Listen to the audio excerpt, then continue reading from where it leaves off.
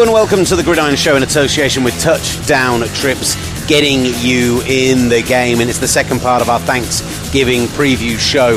Simon Clancy joins us to look over some of the big news from the NFL from the last few days, including the Hall of Fame semi-finalists being announced, Darrelle Revis back in the league, and a few other little bits and pieces, picks up and signings, and the fact that CJ Beathard's going to be starting in front of Jimmy Garoppolo. Loads for those guys to get to. Plus, we'll preview the last two Thanksgiving games. You're listening to The Gridiron.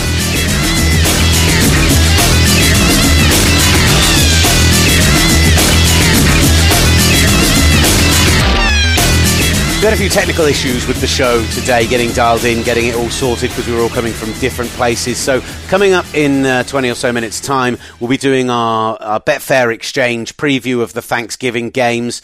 Before we get to that, the Gridiron Show in association with Touchdown Trips, getting you in the game. We're going to go through some of the latest NFL news. And to do so, I will hand you over to the incredibly capable Ollie Hunter and Simon Clancy. Incredibly capable. That is basically the... not quite backhanded compliment, but not the best thing I've ever said to anyone. Simon, how are you? Very well, Ollie. How are you? Haven't seen you for a few days. It's been weird not seeing you every day, given our mammoth trip to the US. Our proximity towards each other, and thankfully far away from the giant baby. But I've missed you, and I finally got some sleep last night. Yeah, I did too, actually, bizarrely, last night. I woke up I've had real jet lag issues, like proper jet lag issues. Yeah.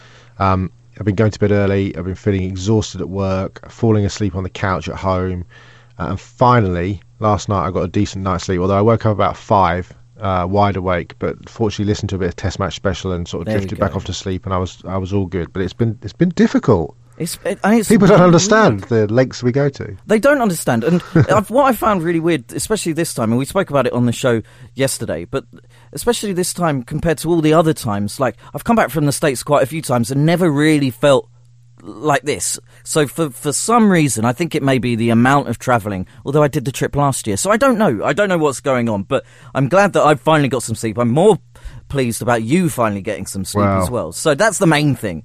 I'm glad to see I'm not the only one, and you're not the only one. There are more of us out there.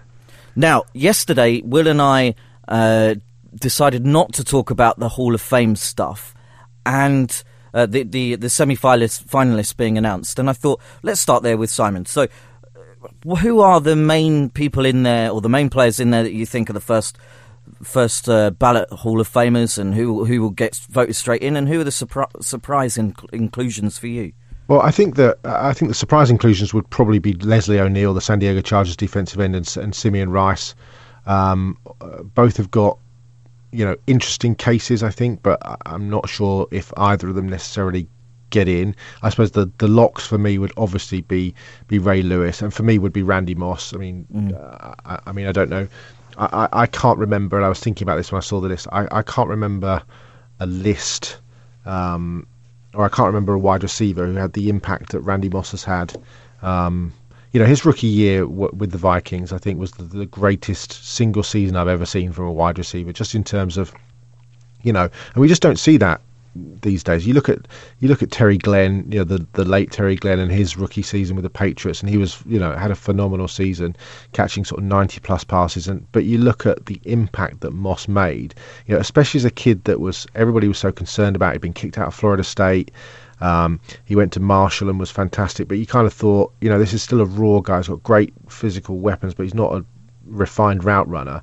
And then all of a sudden, you look back at that rookie season, some of the highlight catches. It was just phenomenal stuff in that Vikings offense. So, and then he went to New England and had that incredible season with the Patriots, where they eventually lost, to the Giants. I think in the regular season, they ended up going 15-1 and then lost in the Super Bowl. But that season, he was just absolutely incredible. And people talk about Terrell Owens, but I think to me, Randy Moss would be a first ballot Hall of Famer. Ray Lewis, obviously, that's kind of unquestioned.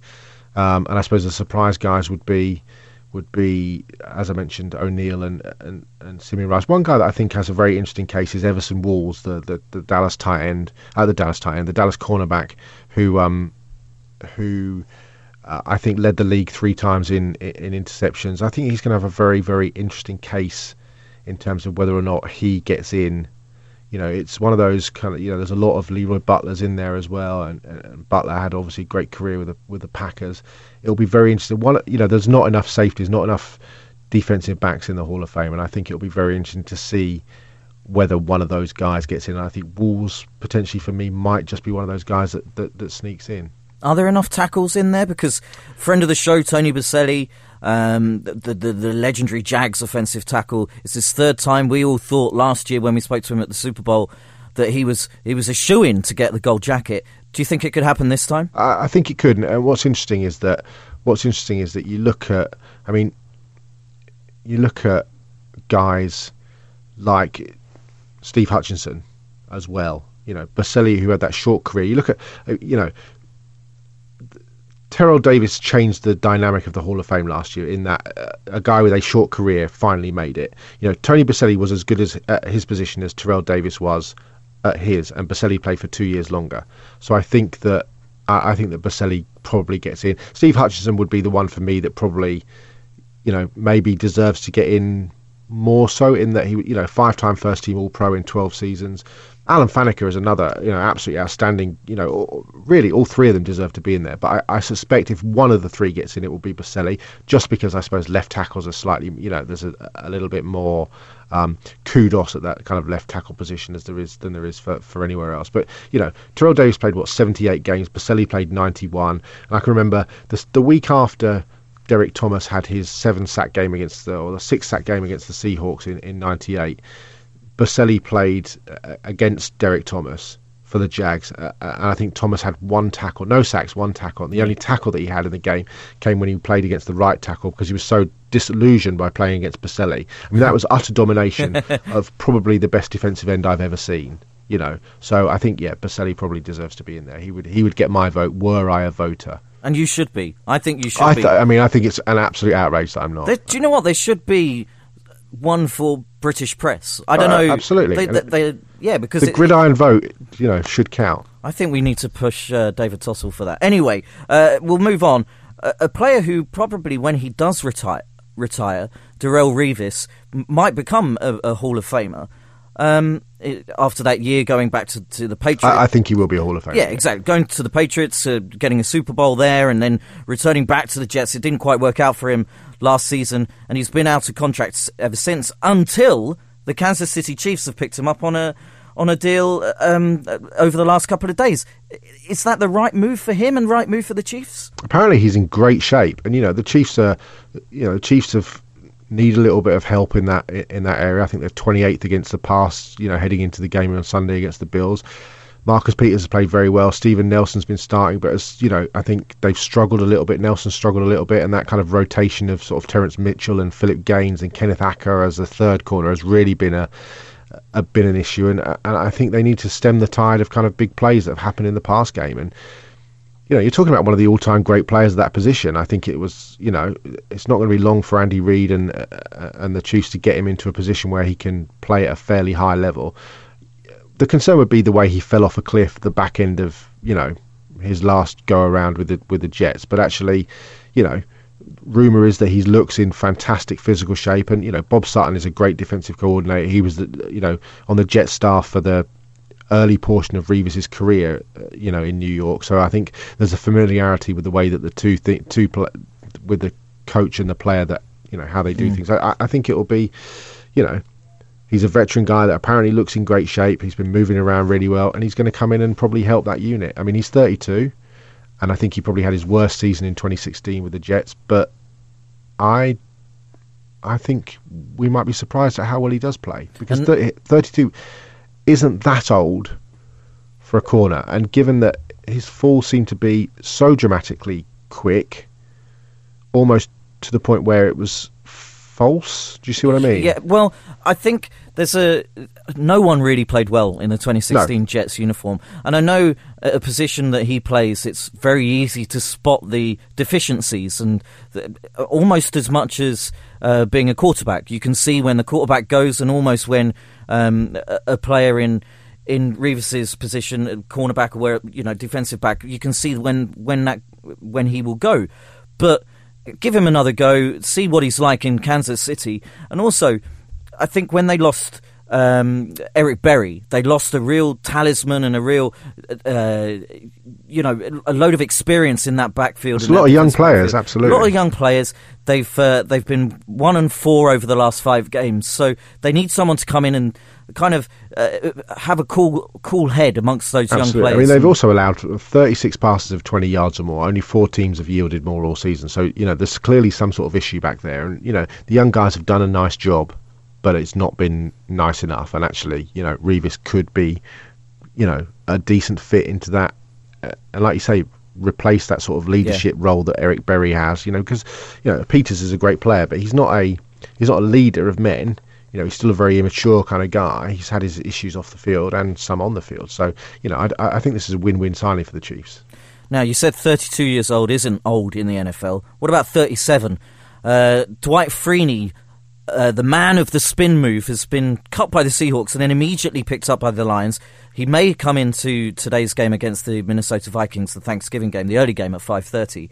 Is that a good move by both the Seahawks to get rid of him and then the Lions to then pick him up? I think it's a dreadful move by the Seahawks. I really didn't understand that move at all. And the Seahawks games that I've seen when he's come into the rotation, he's done really well. He's got a lot of pressures. You look at the film and he's played, the role that he was brought into play at a very, very high level. And I frankly found it astonishing that Seattle let him go. And for the Lions, I think that's, they're essentially picking up a Hall of Fame defensive end who can still play in a rotational system. That spin move is still fierce.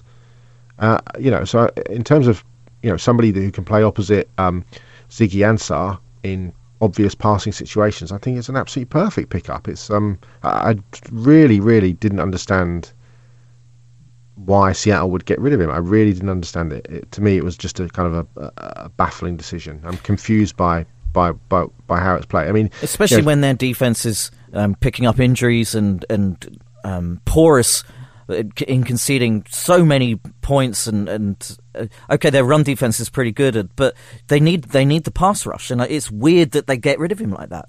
Yeah, I mean, look, he had 4 games, 3 sacks, 4 hits, 4 tackles for a loss in 100 snaps.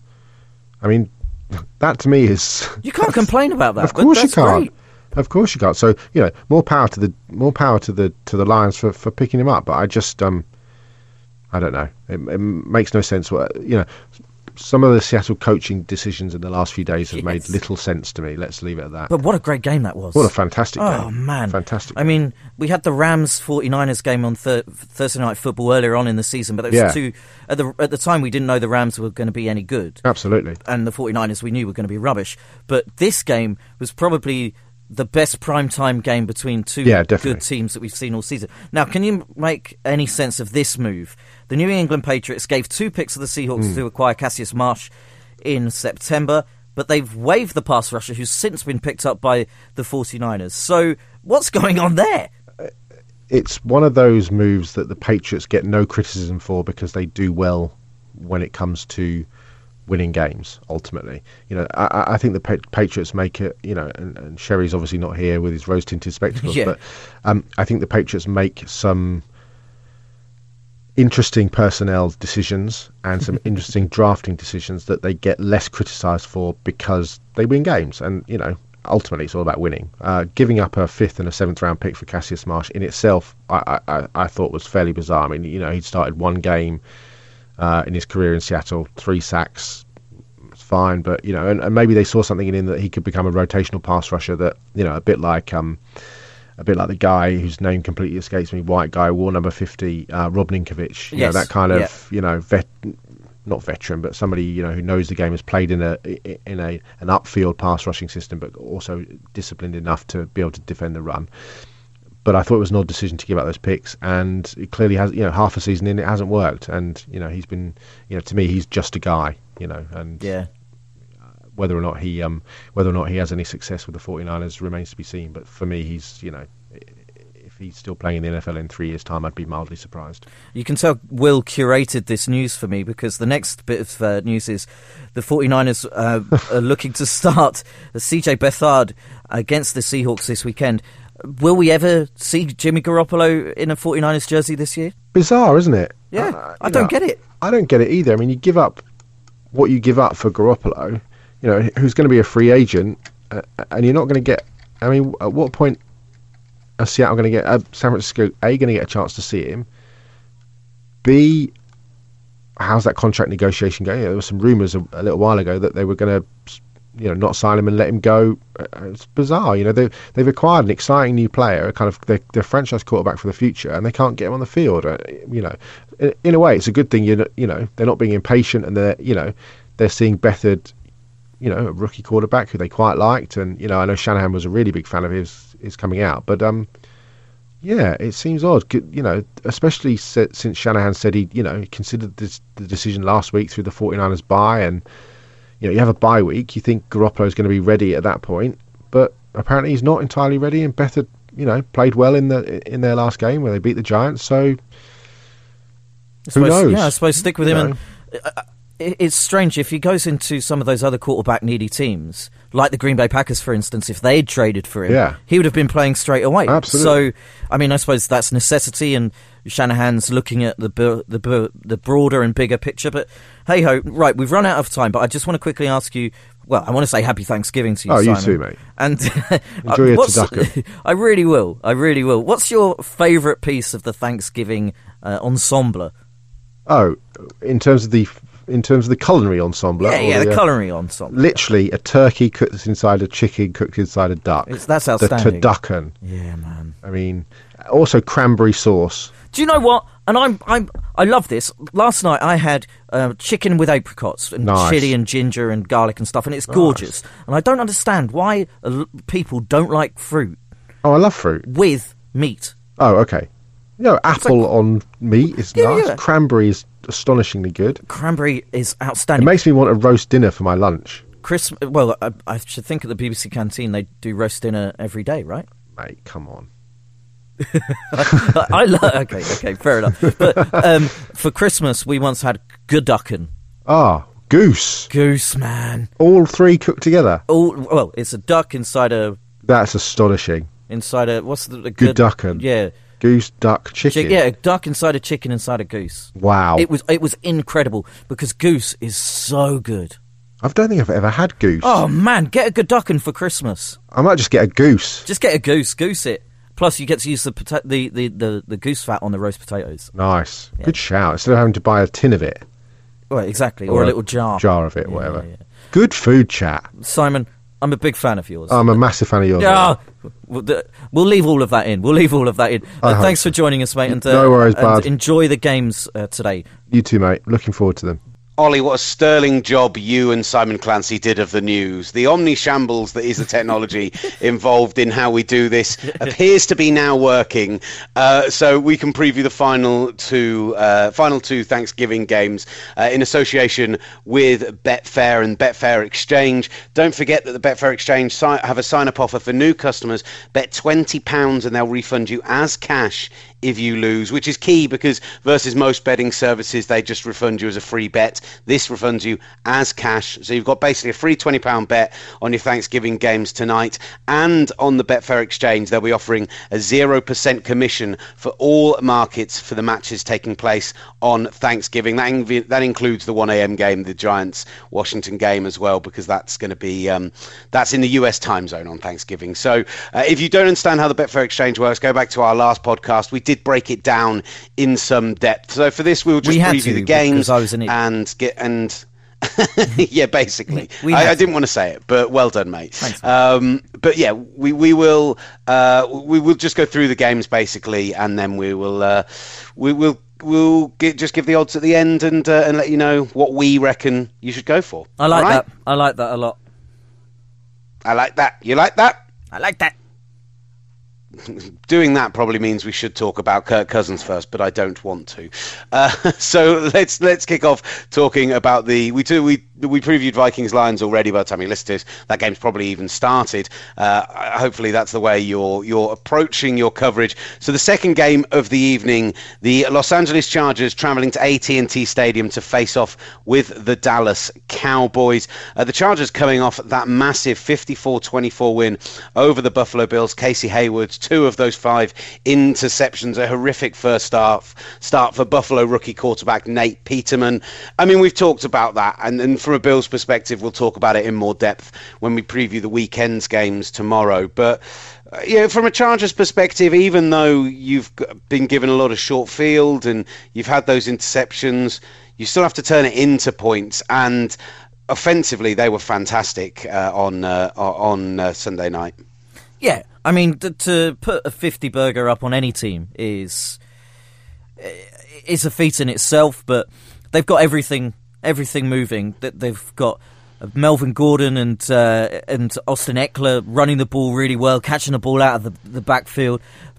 Their wide receiver wise, Keenan Allen is quietly having a really, really good year, backed up by Tyrell Williams and Taylor Higbee and all of that supporting cast. They are quietly having a really, really good year.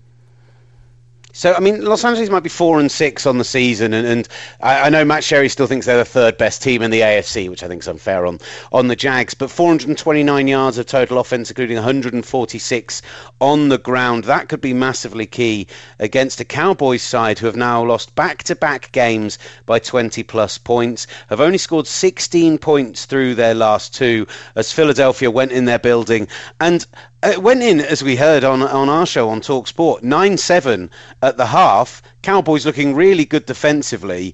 And then the second half collapse, Ollie, was it due to the Eagles shaking off the cobwebs? Do you think the Dallas Cowboys kind of lost it on defense? How did you kind of perceive that? Well, I said it at the time. I think it was the Eagles shaking off the cobwebs. They just seemed to... everything seemed to click. And the Cowboys had no real answer. Now, because of the lack of Sean Lee in their defense, and he's the guy that is marshalling everyone, and everyone raises their game up to his level because he is one of the best linebackers and ball-hawking linebackers and run stoppers and drops into pass protection really well. He does everything really, really well. That brings everyone else up. Without him, there's an absolutely massive hole, which everyone else can't fill. So it was a combination of the Eagles' offense being wonderfully balanced and going up against the defense without its talisman, without its leader, and not playing very well. And when you've got the offense not being able to put anything together against that very, very good Eagles defense, it was just a recipe for disaster for the Cowboys. Now, when it comes to... Just to tell you on the injury front. Yeah. Just tell you on the injury front. Sean Lee still going to be missing for tonight, not expected back till next week at least, and it may be longer than that.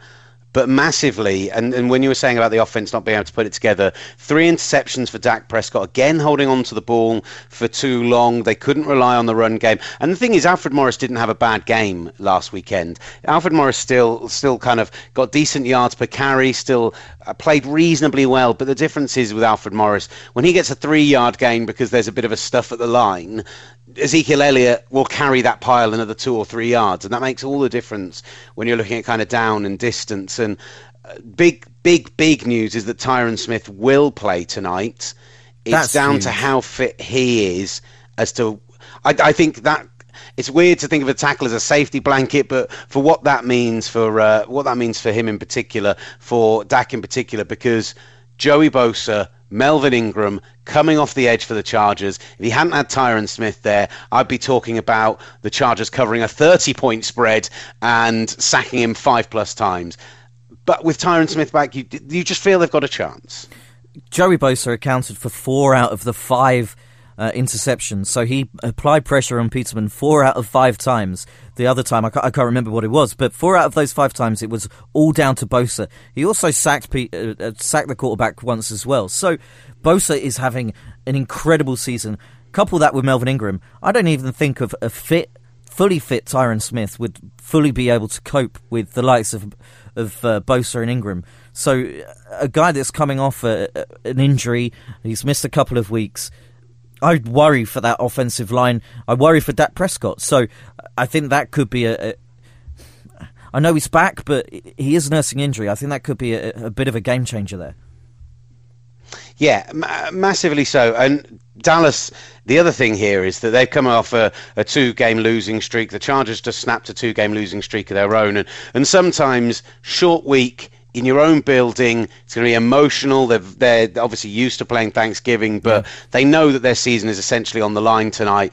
You just think that Dallas should be able to pull something out in that situation. But with them only scoring 16 points over the last 2 games, and with that Chargers pass rush, I mean, as it currently stands, the Chargers are just 1-point favourites. And as talked about the other day on Betfair, you can adjust the line upwards, because if you're just going to look at them as 1-point favourites, you might as well take them on the money line. They currently sit at 1.89, which is equivalent of about 10 to 11, while the Cowboys are 11 to 10, so represents slightly better value. But honestly, looking at it as we're speaking now, you can get that Chargers line up to 3+, 4+, and still get odds there. So I would seriously consider that, because I think the Chargers, I think they're going to win handily tonight. I think they'll win by a touchdown, at least. Do you know what? I agree with you. 3.5 points is 2.1, which equates to around about 11 to 10, and I think that's very decent. And the Chargers, especially, they're full of confidence, and the Cowboys are utterly the opposite. And that really does play into have a factor into it, especially in a short week, like you said. I was at AT&T Stadium last year for the Thanksgiving game against Washington, a game that everyone thought that Washington could actually do something. I know the Cowboys were on a real hot streak, and they really pushed the Cowboys all the way. Actually, it was a cracking game. So it's not like the Cowboys have made Thanksgiving in their own building a fortress and impregnable and all of that. I think. Do you know? But do you know what's quite interesting about that? This is, sorry, just to come back to go that. On. Is that, and this is where betting sometimes can inform you, even just as a fan who's maybe picking on Gridiron Pick'em but not looking to put any money on the game. The Cowboys, in their last 16 games at home against teams with losing record, are just 4-12 against the spread. So only on 4 occasions have they managed to cover whatever the spread is against a losing team at home. It just kind of shows you that Dallas, the AT&T Stadium isn't a fortress, that it isn't somewhere where they get a huge home advantage. The only thing I'd say is the Chargers aren't filling their home stadium this year. I don't know how many Chargers road fans you're going to see turn up at AT&T for Thanksgiving when they could be at home with their families. You say that, though, but it would be a good opportunity for them to go to, I'm going to say it, the best stadium in the NFL that I've been to. And I went to the Falcons Mercedes-Benz Stadium a couple of weeks ago with you. I think AT&T is more impressive. There's a better atmosphere, especially when it's full. It's an opportunity for Chargers fans to go out there and see their team play on Thanksgiving, make a real day of it with the whole family. Why not? What are your thoughts on the over/under, Will? So the over-under on Betfair is currently set at 47 as the standard. You can obviously again go up and down on that. 47 looks like it's around about bang on. You can get 2, which is evens on the under, the over 1.92. But I think because of how low scoring the Cowboys have been recently, if I'm taking anything, I'm taking the under. 47 points. Yeah, I think that makes sense. Of the Chargers' last 5 games. And consider that even though they did put up points on offense, it was with a lot of short field. You're talking about Philip Rivers only had to throw for 250 odd yards despite putting 50 points up. If you only see 50 points up, you expect a 500, 600 yard total offense game. Yeah, of the last 5 games that the Chargers have played, only one of them, and that was last week's game against the Bills, where it was an absolute blowout, and then the Bills got some gunk time at the end, gunk points at the end. Of those 5 games, 4 of them haven't got to over 47 points. So they haven't even got to 40 points. So I'm taking the under on that. I might even adjust it even more on Betfair Exchange to see how much more I can go under. Filthy. Let's turn our attentions to... Let me just see. I could go to. I'm getting excited about it. I could go to 45.5 points to get. Go and set your own market, mate. 11 to 10.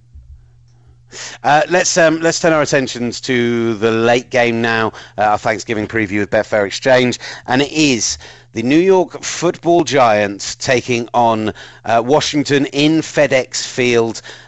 Injury is kind of a massive factor here because Washington again are going to be without Chris Thompson now for the rest of the season. Terrell Pryor is no longer available. We're not going to see Jordan Reed. His issues are keeping him out for another week, although I think Vernon Davis has been quite impressive through the last couple of weeks. And with the Giants getting that surprise 12-9 win over the Chiefs on Sunday, and most importantly, restricting them, they only had 363 total yards. They only had 22 first downs to New York's 20, held them out of the end zone. It's finally the Giants' defense showing up that we expected to see at the start of the season. Even though, when I look at this game, my initial thoughts were Washington touchdown favourites. I would take that. Is there any thought that with the Giants defence showing up on Sunday and Washington losing that big lead, this could be a bit tighter than we expect? I don't know because with Washington, you do have that receiving core that looks really, even without Terrell Pryor, it looks okay, it looks decent. Doxson and Crowder have played really well. Jordan Reed's out, that means Vernon Davis comes in, and when Vernon Davis is been deputising for Jordan Reed, he's put up big numbers. It hasn't necessarily got into the end zone, but perhaps you could expect that against the Giants. The Giants, they're still a bad football team. I think that they stifled the Chiefs. The weather wasn't great, and the Chiefs played down to the Giants' level. I can't see that happening in Washington later on today. And here's something to consider as well about that Washington loss at the weekend. Yes, they came from New Orleans came from 15 points down. It was very impressive. I watched that game back as a priority earlier this week as one of my I always try and watch 2 or 3 games in full on Game Pass and then try and see everything else in condensed if I get time. Washington and Kirk Cousins, I think, was the better quarterback for 57 minutes of that game. Drew Brees proved that he can put a team on his back and that he can get a big turnaround. He can still do it. He can still throw the ball. But Kirk Cousins had one of his best games this season, maybe his best game this season. Showed real toughness in the pocket, showed a real poise in the pocket as well, moved, found his receivers, and even with those injuries concerns in there. Yeah, I'm probably trying to sell it a little bit more than I should be. Washington favoured by a touchdown.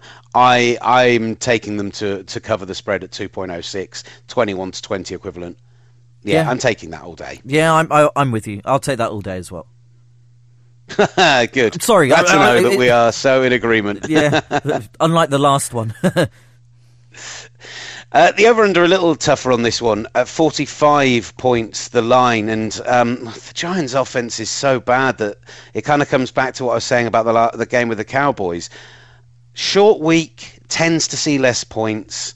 The Giants on the road, I can't imagine scoring a lot. It's really down to if Washington can rely on Samaje Perine to dominate the time of possession battle and to kind of if they can keep these long 5, 6, 7 minute drives going and then get a score at the end of them, well then they only need 3 or 4 touchdowns to win the game. Whereas if the running game's not working, it might be a bit more quick strikes, so we might see it higher scoring. I think I'm still leaning under though. Do you know what? I think I might take the over. I'll take the over. Oh, that is. You get better value. It's better value. That's at 2.02 evens on the over. 2.02 evens. Yeah. So I'll take the over because it's a late game under the lights. Washington have played really well. I remember the game against the Raiders. They played really well. Lots of points scored in that game under the lights. I know they had Chris Thompson who had a stellar game, but I quite like what Washington do on offense. Samaje Perine should have a good day. The Chiefs running backs had a good day against the Giants last week. Byron Marshall's been brought in. The former Patriot has been brought in from the Eagles practice squad to help Perine. So I quite like that. Yeah, I'm gonna. It's a sneaky one, but I'm gonna take the over. Beautiful. Look, mate, top work with Simon Clancy on the news. We managed to pull this one out. I need to go and get it out there. But before we do so, are you still cool for tomorrow to do an actual rest of the weekend Sunday preview? Just straight up, no, not with our friends at the Betfair Exchange. And do remember, please gamble responsibly. But yeah, are you still available tomorrow to do a chat? I love that we're doing this live on air. Yes, I am. Perfect. So do get on Betfair Exchange. A reminder, new customers, that £20 sign up, a free bet essentially, because if you lose on your first £20 bet, you'll get it back in cash, not in a free bet for the website. And they're offering 0% commission on all these Thanksgiving games. So please gamble responsibly. But if you're going to do it, get on Betfair Exchange to do it. Ollie, any final thoughts, Mon Brave? Well, you'll have heard that I spoke to Simon Clancy about his favourite things about a Thanksgiving meal. What's yours? I mean, if we're going, the problem is that the Thanksgiving meal is very similar to a Sunday roast. So, straight up turkey stuffing, all that stuff is great. What I like is when you can get the stuff on Thanksgiving that you wouldn't normally get either at Christmas or on a normal Sunday roast. So forgetting, a great roast potato, which is generally the best thing on a roast, forgetting the gravy, which is generally one of the best things on a roast, I look forward to things like the yams, things like pumpkin pie. Love a bit of cinnamon. Love a bit of spice in a pudding. Pie so a Thanksgiving thing. Pecan pie very much a Thanksgiving thing. So I'm all about the kind of stuff that you wouldn't normally get at Christmas. That's what I'm going to be loading up on tonight when we're going out. I've been to the gym this morning. I've done a bit of yoga as well. Oh mate, so I'm so pleased. I'm ready to eat. Although Simon Clancy is going to be very disappointed in me when he sees how much I plan to eat tonight. I'm going to undo 2 days of very good work. Yeah, but then you'll have to then redo it, and that's the whole point, Will. And we're proud of you that you're doing it. You're a great guy, mate, big that's guy. Very kind. You're a great guy. Did you see we did have one tweet from somebody who said they were going to get a pizza last night, but were inspired by Will Gavin to eat a salad instead. That's honestly, that is incredible. I mean, I would have just ordered the pizza. That's the problem. I feel bad that I'm for like. Do you know what? Forcing people out of getting pizza. I'm going to admit something to you now. I'm a pizza snob. I don't Chris Lynham felt like pizza tonight. Then Will Gav and At Gridiron podcast convinced me to be healthy. Pasta it is. # also saved money. Great guy, Chris Lynham. And pizza, when you order it out, actually is rubbish. It's rubbish. Think about it. If you go to a pizza place and sit down and have pizza, it's always 100,000 times more nicer. That's not correct way for English. But nicer, great work. It's 100,000 times nicer than if you order it out from those ordering it. I'm not even giving them the publicity. You know the ones. I think they're crap. And it's crap food, Will Gavin, and I'm glad you're staying away from it. There is actually half a cold pizza in my fridge from where I went for pizza for my last night treat before I started this diet health kick. I saw that yesterday and I wanted a piece. But that's not the point. And I should have just given it to you because it's probably going to just end up getting thrown out now unless Sarah eats it. So, yeah, I'm going to go and eat some couscous and some kale and some grilled chicken for lunch. God, what have I become? Right. Thank you so much for listening, everybody. At Gridiron on Twitter. We'll be live tweeting through Thanksgiving, and we'd love to hear from you. Another podcast tomorrow, 3 in 3 days. What a treat for you, previewing the weekend's games. Ollie, any final non-Thanksgiving food-related thoughts? I love the Ashes last night. It was great. Who stays up to watch sport that late at night? Mugs. Otherwise, thank you so much for listening. This has been The Gridiron Show.